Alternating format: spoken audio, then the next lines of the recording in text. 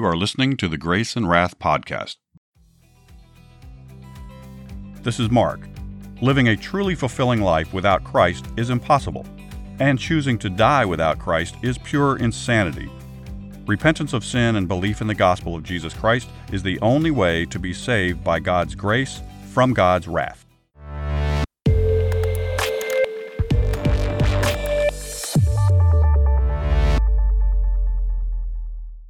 Welcome back to the Grace and Wrath podcast. If you're new to the show, welcome. In this series, we're telling Bible stories in chronological order and adding tips and commentary to help you share the gospel more easily and effectively. Today's story is Elijah on Mount Carmel. The famine in Israel was severe and lasted for 3 years. Finally, the Lord said to Elijah, "Go tell King Ahab that I'm going to send rain to the land." The person in charge of Ahab's courts was a man named Obadiah. He was faithful to God, and even hid 100 prophets of the Lord when Jezebel was trying to hunt them down. He and the king went out to find grass for the palace livestock. They went different directions so they could search more land. As Obadiah went along, Elijah suddenly walked up to him. Obadiah immediately fell to the ground and said, "Oh, my lord Elijah." The prophet said, "Go tell the king that I'm here." Obadiah was shocked. He said, "What have I done that you want me killed? The king has looked for you all across the nation and even in other countries. As soon as I tell him that you're here, the Lord will carry you off to some other place. Then Ahab will kill me when he comes and finds that you're not here. Please don't do this to me." The prophet said, "Don't worry. As the Lord lives, I'll meet with Ahab today." So Obadiah went and told Ahab. As soon as the king saw Elijah, he said, "So there is the man who destroyed Israel." Elijah said, "No, it's not me, but you who has destroyed Israel. You've turned your back on the Lord and are serving Baal. Tell Israel to meet me on Mount Carmel. Bring the prophets of Baal and Asherah, the ones who eat at Jezebel's table." So Ahab told the Israelites to gather at Mount Carmel along with the prophets. Once everyone was there, Elijah said to the people, "How long will you go back and forth? If the Lord is God, follow him. If Baal is God, follow him." The people didn't say anything, but just looked at the prophet. He said, "I stand here as only one prophet of the Lord, but look, there are 450 prophets of Baal. Give us 2 bulls. They'll take one, prepare it for sacrifice, and put it on top of the wood, but they won't put fire on the wood. I'll do the same.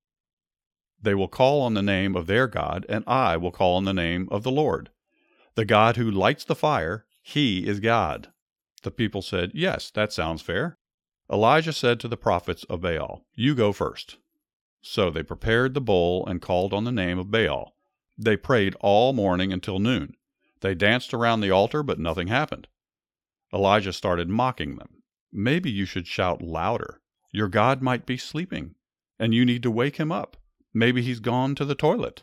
They shouted loudly and cut themselves until blood gushed out. They kept this up all afternoon, but nothing happened. Finally, Elijah built an altar with 12 stones, one for each tribe of Israel.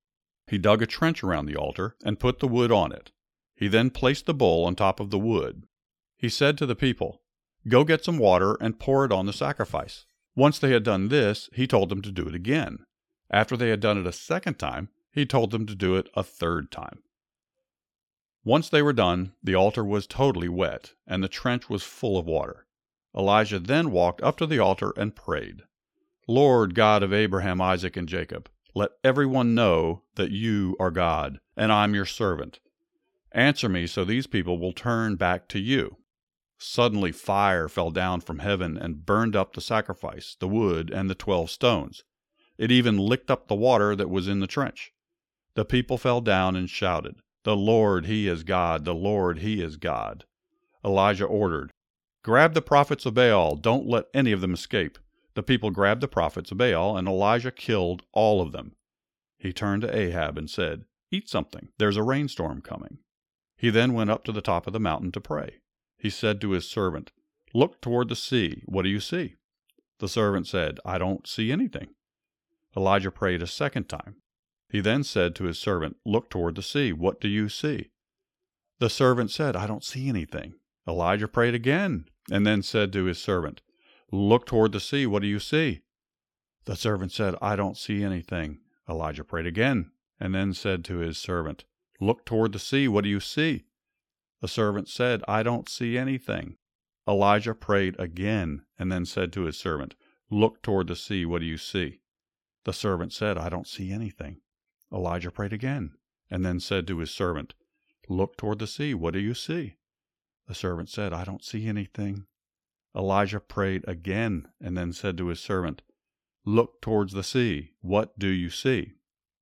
The servant said, I see a small cloud about the size of a man's hand coming from the sea. Elijah said, Quick, go tell Ahab. Rush home as fast as you can so the rain doesn't stop you. Ahab got in his chariot and rushed toward home. In the short time, the sky grew dark and the wind started to blow. Suddenly there was a downpour of rain. The power of God came over Elijah, and he ran faster than Ahab's chariot and arrived in Samaria before him.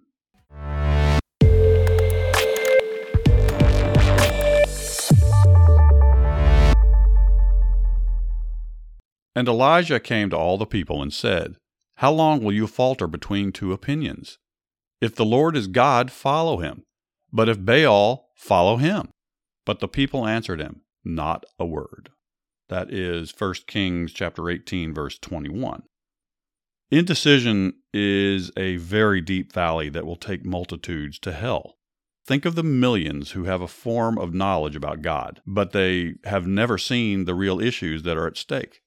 If our Creator is the God of the Bible, then hell is a reality for those who transgress His perfect law. But through the gospel, God sets before humanity the way of salvation. All we need to find everlasting life is repent and trust in Jesus Christ. And yet millions have never resolved to do that. They, quote, believe, but they do not obey. If the gospel is true, then we should run at it with all of our strength and embrace it with absolute resolution.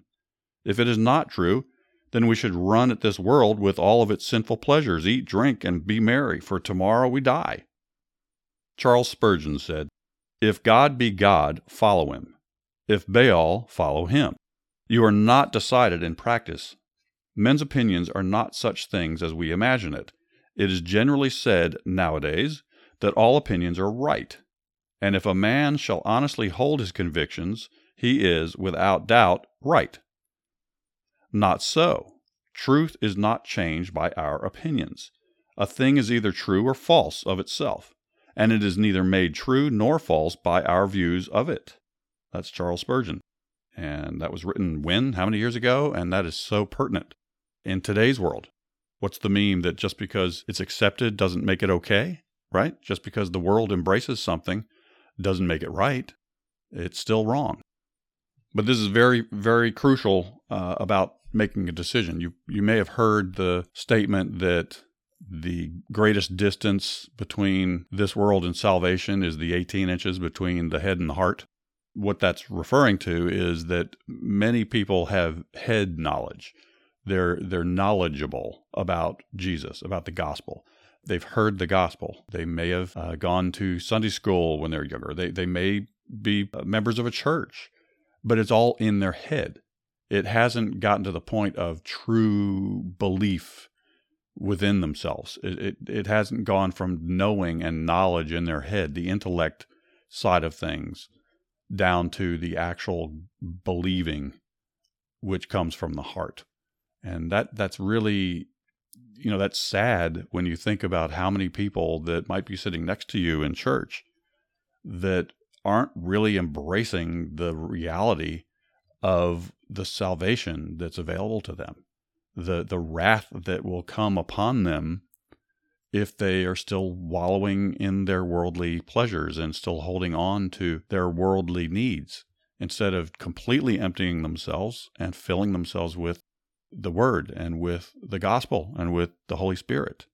It's a scary thing, but when we're witnessing, yes, it's a good thing to try to find unreached people, and that's what our wonderful missionaries do. They go to other ends of the earth and find tribes and peoples groups and cultures that have barely heard even the name Jesus, let alone the gospel.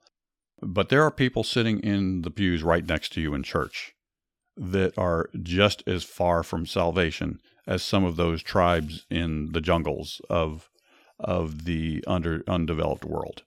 Don't forget that. We need to share the gospel to everyone. If you haven't already, I encourage you to heed the Lord's call, turn from your sins, believe the gospel, and receive the gift of salvation that Jesus is offering you right now. If you like what you're hearing, please like and subscribe to the program. And please consider giving us a good review. It really does help. You can also find us on Instagram and Twitter at Grace and Wrath, and on the web at graceandwrath.com. Thanks for listening. This is Mark signing off for now, so ride hard, pray often, and talk about Jesus wherever you go.